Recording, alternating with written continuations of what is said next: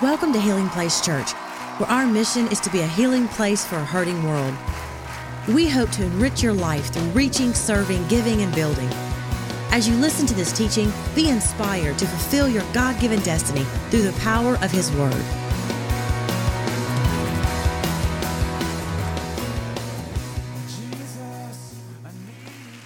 Have you ever dreamed about having a little place, a little retreat spot you can get to, a little cabin, a little whatever outside of the city, and just to escape, to a getaway? And we dreamed about that since I was in my 30s, and now I turned 60 about 4 weeks ago, and we were able to get something like that just 3 years ago. And I've said, man, I should have done this in my 30s. Why did I wait so long? And the reason I did, because I couldn't get it done in my 30s. I had to wait until I got to this place in my life. And so we found this little place about an hour outside of Oklahoma City. And we go out there, and it's like we escape the pressure of life. And it's a little 40-acre, it's kind of hunting ground. It's scrubby, it's rough, it's kind of in the middle of nowhere, but it does have a lot of turkey and deer on it. Come on, somebody say amen. I have a vegetarian daughter. My youngest daughter is vegetarian, and I've yet to shoot or kill anything on the property because I'm afraid she'll disown me if I do. So I do have a gun range set up, but I have killed skunks and things like that. But I remember they were coming in for Thanksgiving, and I wanted to shoot a turkey from the place and prepare a turkey. And she told me, Dad, you can't do that. That's wrong. I'm a vegetarian. You cannot be here. And I said, okay, I won't. Well, normally there are groups of 5, 10, 15. I've seen as many as 40. On Thanksgiving morning, I swear, on Thanksgiving morning, I wake up, look out the front porch, and it looks like turkey parade. I counted, listen to this, over 90 turkey walking through the front yard, and they're going, na, na, na, na, na, na, na, na, na, na. Somehow they'd gotten the message that no turkey hunting was allowed. Anyway, this place has a little 2-room house on it, and then it has this gigantic garage. When we looked at it, or storage area, garage. And it's big enough you could park 6 cars in this thing. Like, why in the heck would you need anything like that?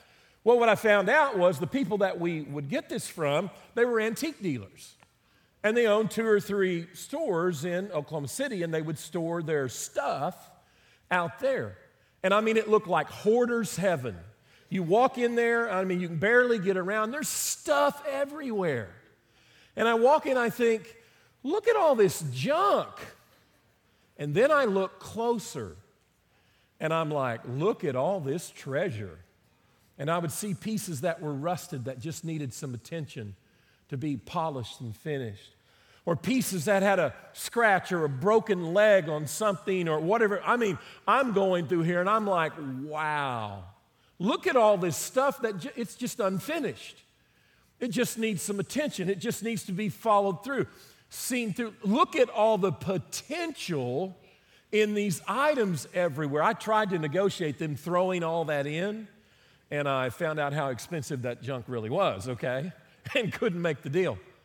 But I saw all of these beautiful things that others might call junk that were just interrupted, unfinished. Christianity is much like all of those items in that storage building filled with stuff. Christianity is littered with the lives of people who have interrupted, incomplete, and unfinished callings from God. You can see the potential and the dream of that life, of that person, of that family, of that business, of that assignment that God gave them. But for whatever reason, something was interrupted, something was stopped short, something was unfinished, something was unfulfilled, and now it's laying littered in a trash heap, it seems, not going to be completed.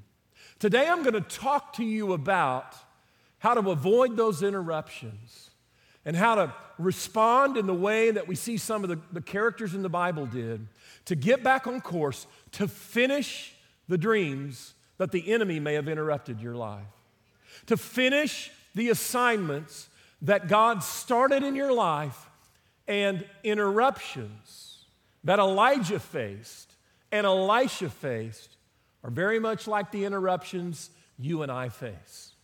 Avoiding the interruptions of life, the interruptions of the enemy, may be one of the more important things we do to fulfill our destiny. Come on, somebody say amen. Amen.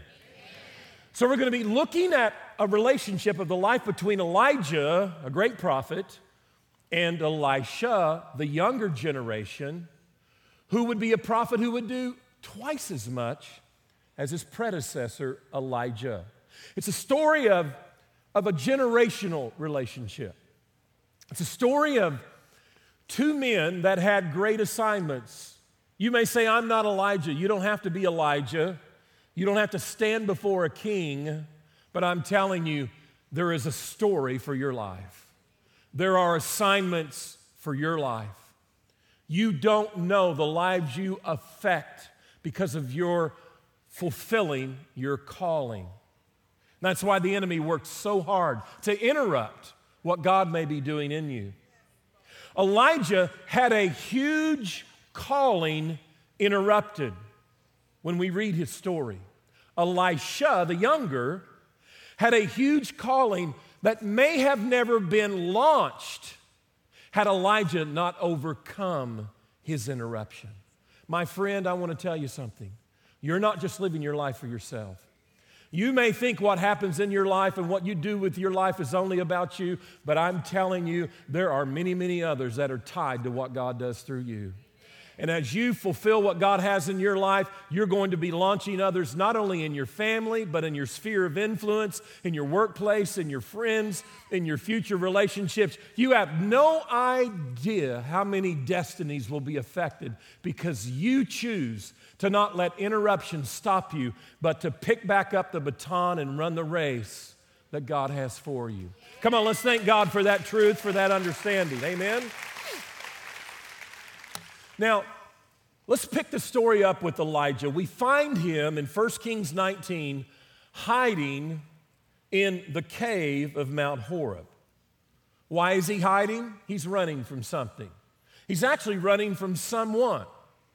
If you're not familiar with this story, Elijah was quite the prophet, but we don't know anything about him until he comes on the public scene standing before King Ahab, king of Israel, who would be the most wicked king Israel would ever have.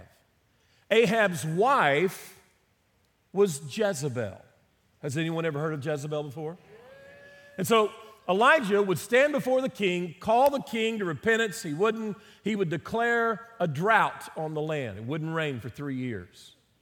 And now Jezebel has ordered the assassination of Elijah's life, and he's running, he's hiding. Can I tell you this? God's assignment is not for you to isolate yourself and hide in a cave. Come on, somebody. It's not for you to separate yourself, isolate yourself, hide from the enemy, hide from the rest of the world. Ahab, you have to understand that Israel, King Ahab, how does King Ahab become the head of Israel, God's nation, God's people, and it be so wicked? Well, Ahab and his wife really brought a lot of this in, but he surrendered to it. Ahab, he acknowledged Jehovah God existed. But what he did was he allowed her and the influence of paganism in that time to mix spiritual beliefs, to compromise it from being simply the worship of the one true God, Jehovah, and to now add in the influences of other religions, other forms of worship, and paganism. It is exactly what happens in our world, in our society today, where Christianity comes under attack, the gospel comes under attack, and in the name of trying to relate to the modern culture, we bring in all of these different beliefs, we mix them in, water down the gospel. We begin to communicate that God's word is not infallible, that it's not authoritative, when in fact it is infallible, it is authoritative, it is the spoken word of God, unchangeable. Come on, somebody say amen. And in an effort to be relevant to today's culture, we compromise our spirituality, and it's a mixture that's no longer the gospel. That's what was going on. So, as a matter of fact, through the history of the kingdom, and you follow through the scripture, that's what would happen. These mixtures would happen, corrupting the faith. Then God would eventually send revival and restore the people, put them back on track until it was mixed again. Ahab had let this come to an all-time low in time of compromise. And so God finds Elijah in the cave. If you're hiding from God, if you're hiding from an assignment, if you're turning your back on something you know God wanted to do through you, or you know that God didn't finish through you, God knows the name of your cave. He knows where to find you. He finds Elijah, and here's what he says to him. Verse 15, the Lord said to him, Elijah, go back the way you came. Everyone say, go back the way you came. Go to the desert of Damascus. When you get there, anoint Hazael king over Aram or Syria. Also anoint Jehu, son of Nimshi, king over Israel. Remember, Ahab was king at that time. And anoint Elisha, here's this next generation prophet, son of Shaphat from Abel Meholah, to succeed as prophet. Jehu will put to death any who escape the sword of Hazael, and Elisha will put to death any who escape the sword of Jehu. Yet I reserve 7,000 in Israel, all whose knees have not bowed to Baal and whose mouths have not kissed him. Elijah was just arguing with God before that he's the only one who hasn't compromised. You ever felt that way before? I'm the only one who's serving God in this family. I'm the only one that's, whatever it may be. And God said, oh, by the way, Elijah, there are 7,000 others just like you. Verse 19, so Elijah went from there and found Elisha, son of Shaphat. He was plowing with 12 yoke of oxen, and he himself was driving the 12th pair. Elijah went to him, threw his cloak around him, his outer garment. It's called a mantle. It's symbolic of his calling. Threw his cloak around him. Elisha, the younger, then left his oxen and ran after Elijah, the older. Let me kiss my father and mother goodbye, he said, and then I will come to you. Go back, Elijah replied. What have I done to you? So Elisha left him and went back. Watch this. He took his yoke of oxen and slaughtered them. He burned the plowing equipment to cook the meat and gave it to the people, and they ate. Then he set out to follow Elijah and became his servant. I mean, he burned the bridges to the past so he couldn't go back. Amen? He didn't even cook his oxen Fred and bring the meat along with him. I mean, he didn't want to warm up Fred to have for an oxen hamburger later and think, Fred, and want to go back. No, he burned every bridge that was going on, right? So Elijah had to break through the interruption that had happened in his life, where he was afraid, where he was threatened, where he went to a cave. Let me talk to you about avoiding what has interrupted your calling. Let me tell you how Elijah responded, how each one of us can respond to complete the unfinished callings that have been interrupted in our lives. The first thing we have to do is simply, number one, stay humble. Come on, everybody say it after me. Say, stay humble. Stay humble. Staying humble sounds easy, but staying humble is one of the greatest acts of surrender you will have to practice over and over and over again. Again, I'll ask this again. Has anyone here been married for 10 years or more? Come on, hold your hand up. How many of you know it takes truckloads of humility to remain married? Come on. Because you know you're right. You come into a marriage knowing you're right. Am I right? I mean, I was trained properly how to fold towels. My mama trained me how to fold towels. I was trained properly how to put the toilet paper on the toilet paper roll. But I found out apparently my mama didn't know how to fold towels. And repeatedly, I had to be retrained on how to fold towels. It was not just an insult to me, it was an insult to my mama. Come on. And I had to stay humble to not have World War III. Come on. I remember one of the first meals after we were married, my wife made for me, Nancy, she made me this little dainty sandwich of toast and trimmed the edge and a little bit of this and a little bit of that. She put that on my plate and I ate it and I said, the appetizer was good, now where are the meat and potatoes? I had to humble myself in that marriage. Come on, anybody else know what I'm talking about? And men, trust me, she has to humble herself too. If you're currently not helping with the laundry and your wife is blessing you with helping with your laundry, trust me, she's humbling herself, picking up your shorts and your socks and your smelly shirts. Come on, marriage is filled with a lot of humility. Am I right? Yeah. Well, to do what God has called us to do, we have to stay humble. Now, how do we know that God was telling him, stay humble? Get out of that cave, humble yourself. Well, he said to him, the Lord said to him the very first thing, go back the way you came from. Remember, he ran from Jezebel. If I were him, I would have said, go back. I'm not humbling myself and going back.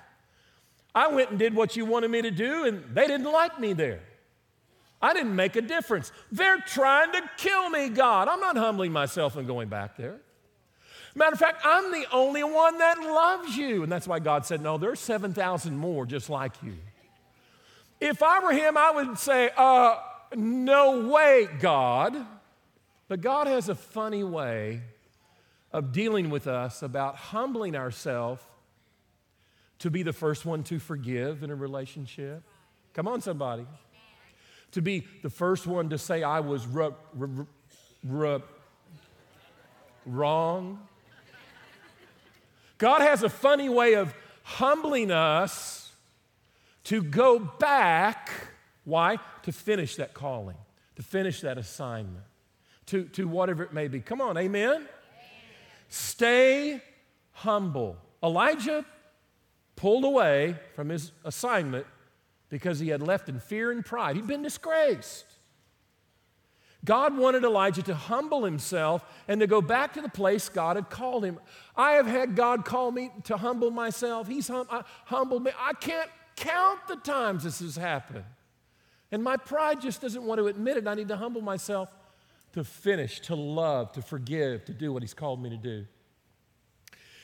In the early years of our church, our work of Youth America had been going on before the church began. We run summer camps 5 days, 4 nights, and now we've had over 125,000 teenagers over these years that have been a part of our summer camp. So we just finished 6 weeks with 5,300 students. And so during these early years, I would do a lot of traveling, speaking at youth conferences. This is when I was younger. I had a full set of hair. It was dark, the good old days. Anyway, and so I was preparing to leave the house, and our kids were, 2 of them were preschool age. Natalie, I think, was 7 years old, something like that, our oldest, and Natalie, Grant, and Megan, our 3 kids.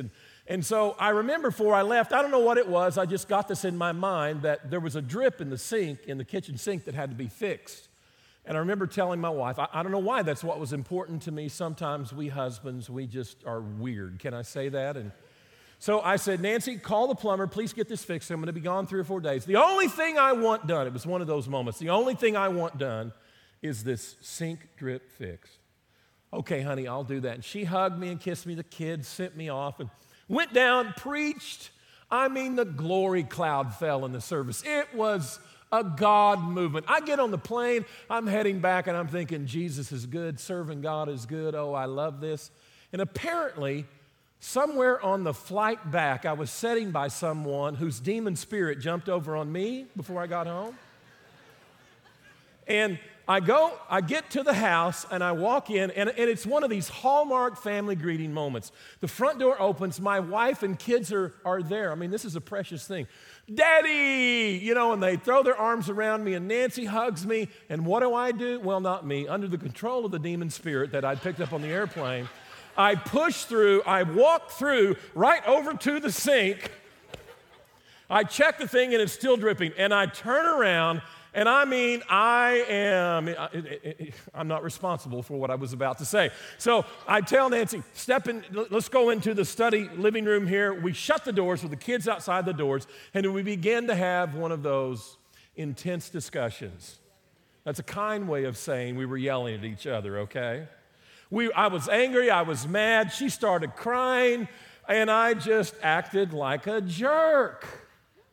It was ridiculous, and we were arguing, we were fighting, and the kids obviously could hear what we were doing, all over a dripping sink. And so while we're in the middle of it, the doors to the study living room open, and it seemed like this billowing cloud of smoke begins to roll into the room. At least this is the way I remember it.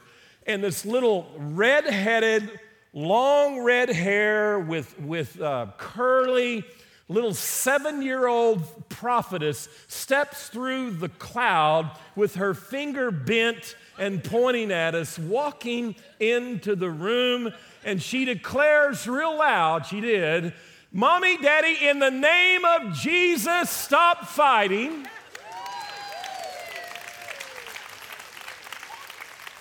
She says, "Daddy, put your arms around her and hold her," and makes me do it. And Mommy, put your arms around Daddy and hold him, and makes her. And then she held us, and we just broke and humbled ourselves and repented, I did, and restored our relationship. May God give you a 7-year-old, red-headed, curly-haired prophetess to walk into your room anytime you need it when you need to stay humble. Amen?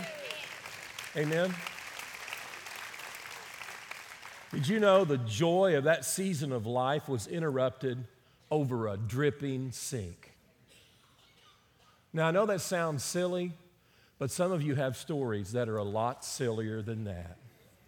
We let the silliest things, the smallest things, the most unimportant things interrupt us. It's not a death threat from Jezebel coming, running for our life. Oh no, it's something big, like we forgot to pick up the bread and got into a fight on the way home. My friend, stay humble. Stay humble. Humility will take you further than pride will ever get you.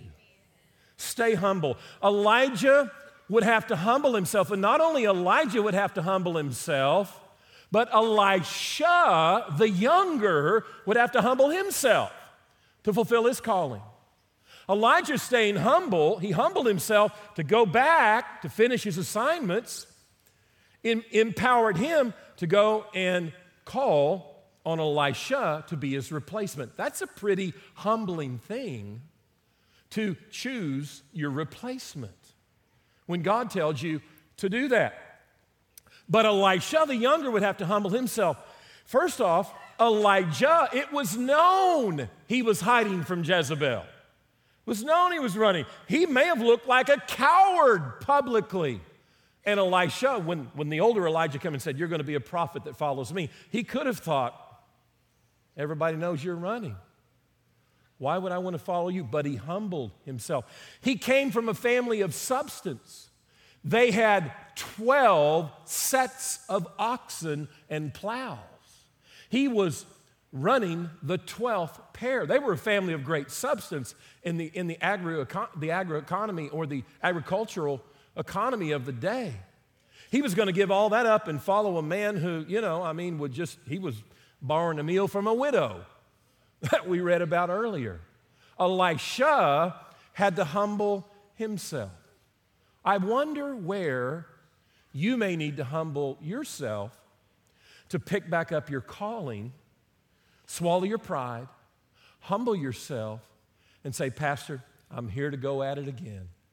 I'm here to pick up this place of service." husband, wife, I'm here to pick this up and finish it. I want to be true to what God has called me to do. We all have to stay humble to be able to finish what God has given us to do. You see, we're going to constantly be in a place in our lives where we need to humble ourselves and trust God with what He is doing, even when it does not make sense. You see, God told Elijah there are 3 things to do. Anoint 2 kings, king of Israel, king of Syria, and your replacement. He only did one. He anointed his replacement. God gave him a vision and a dream he could not even finish in his own lifetime. He could not finish in his own generation because God thinks generationally. The other 2 kings, Elisha would anoint them. Jehu would not be a king until 3 kings after Ahab, the wicked king of Israel. Hazael, he would anoint Hazael king, who would be king of Syria. So Elisha goes to finish this assignment after Elijah's dead. And he goes to finish the assignment. He anoints him to be king, the next king of Syria, and then the Spirit opens Elijah's mind and shows him, speaks to his heart and mind, and shows him that the king he just anointed, the king of Syria, was going to attack Israel. And Elisha was distraught. Oh my God, has he missed it? But what he didn't realize at the moment was that God was going to use this enemy, Hazael, to be the very king who would uproot the wicked king of Israel, Ahab, and pull him out of the throne so that Israel could be restored. That's not the process or the way that we think.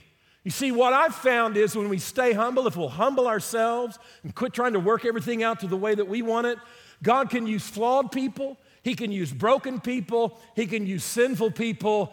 He can even use your enemies to fulfill His purposes in this earth. Amen. Our role is to stay humble in what He is doing. Come on, somebody say amen. You have an enemy, don't be afraid. God may turn and use them to bring about something glorious that you were unable to do on your own. Trust God. God's plans always involve more than you can currently see. Secondly, very quickly, stay obedient. Elijah would have to return to a life of obedience.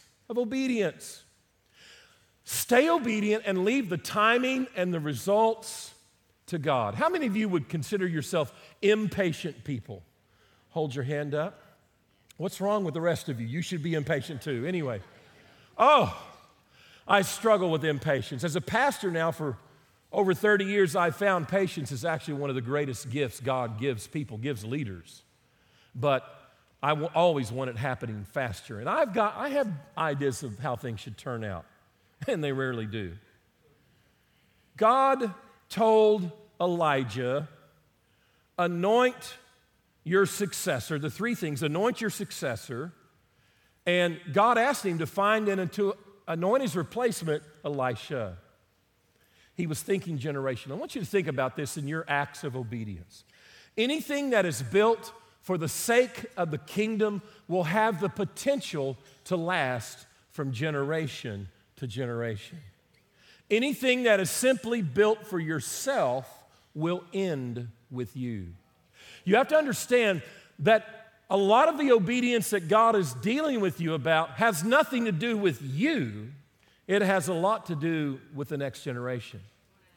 Whether it's in your family, in others, it's a longer-term plan than just a short-term result that we often look for. I've seen people, Pastor, I tithed and I didn't get my house payment last month that came in when I thought I would do that. There's a longer-term plan in this that we have to trust God and just be obedient.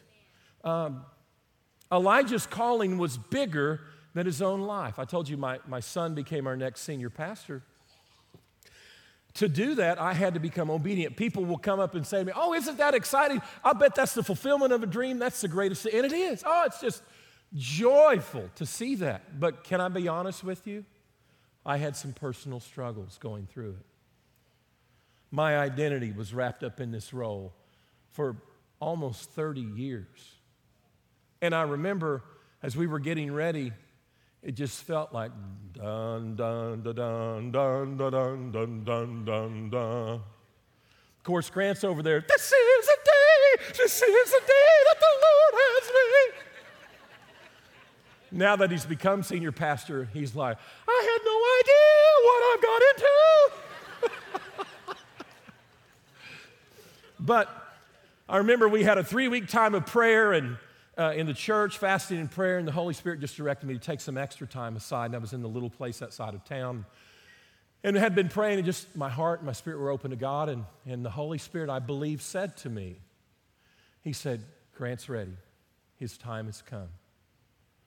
And that's part of what I was waiting for a release of, was that he was really ready. Not perfect, but ready for this. And it didn't mean that day, but it meant start the execution of these plans. And so 15 months later, things began then. 15 months later, we would set him publicly as a pastor. You know what I said to God when he told me that? Grant is ready. His time has come. You know what I said? I would have liked to have told you, I said, yes, Lord, I will obey. Thy servant who has followed you 30 years will say yes to the word of the Lord. You know what I said? I said what most of us typically say when something like this happens. I said, but Lord, what about me? I'm just being honest. And if you're honest, you say that too with so many things. And I said, but Lord, what about me? I mean, honestly, I didn't think this was going to happen until 5 years later. And even then, I'd still be saying the same thing. And I said, Lord, but Lord, what about me? I'm not done yet. And God spoke back to me in my heart, and he said this, Kirk, you'll never be done. I have more for you. And there was something liberating about that. But you know what I had to do? I had to be obedient. Did I struggle being obedient at times? Oh, yes. Did I think I had made a mistake at times? Oh, yes. Come on, how many of you have ever experienced buyer's regret before? Have you ever experienced obedience regret before? Giver's regret before? You said obedient, you were obedient, acted on your own. Whoa, can I take that back? I'm not ready for that. We have to stay obedient no matter what we feel and trust God. See, you're going to face these moments in your future, or you're going through them right now. And when we're not obedient, we interrupt God's assignments, God's plans, God's whatever it may be. You see, I found when we don't see the results we want from our obedience, we struggle with remaining willing. If we're going to avoid interruptions, we have to stay obedient no matter how it feels, no matter how it looks, no matter what it costs us. I've learned some things about obedience to God, and one of them is our obedience is not always about our personal benefit. I've learned that many times our obedience is about bringing a blessing to others. As a matter of fact, a great deal of our obedience is about a long-term generational plan. There is a lot of things you'll do for the Lord out of obedience. You'll never personally experience the results or the benefits. But one day your children will, your grandchildren will, your great-grandchildren will, others around you will, because you were willing to say, yes, Lord, I will obey, I trust you, even when I do not understand what is going on. Come on, I want to be that kind of believer. How about you? See, this is how God works. God grants the callings and sets the timing. But this is the way we want him to work. We choose the callings and we set the timing. And it does not work that way. Finally, number 3, the last point, we need to stay serving. Elijah had to return to serving. But we not only see it in Elijah, we see it in his protege, Elisha. Because in verse 21 of 1 Kings 19, it says, then he, Elisha, set out to follow Elijah and become his servant. When Elijah would go on to heaven and Elisha would take his place, he would perform twice the miracles. In other words, he was a bigger deal than Elijah. But do you know what he was known for, his reputation was for, when he would be around the public and the community? It would not be, look at how much more he's done than Elijah. Look at what all he's done. Listen to what 2 Kings 3:11 says when Elisha, the younger, steps on the scene. It says, Elisha, son of Shaphat, is here. He used to pour water on the hands of Elijah. He wasn't known for all of his accomplishments. He was known for his serving. We have to stay serving no matter where we are in life. You see, you should be known for your serving before you will be known for your gifting. Thank God for your gifting, your talents, your abilities, but you should be known for your serving before you will be known for your gifting. And the biggest callings of life begin with long seasons of serving. Can you stay humble? Can you stay obedient? Can you stay serving? Well, I don't believe that's the correct question. The question is not, can we? The question is, will we? Will we? Because these simple truths that Elijah and Elisha followed empowered them to overcome interruptions, to overcome disappointments, and to fulfill what God had for their life. You are too valuable to the kingdom of God to let the enemy interrupt you over a dripping water sink type experience. You're too important. You're too valuable. Thank you for listening. For more information about Healing Place Church, go to healingplacechurch.org or give us a call at 225-753-2273.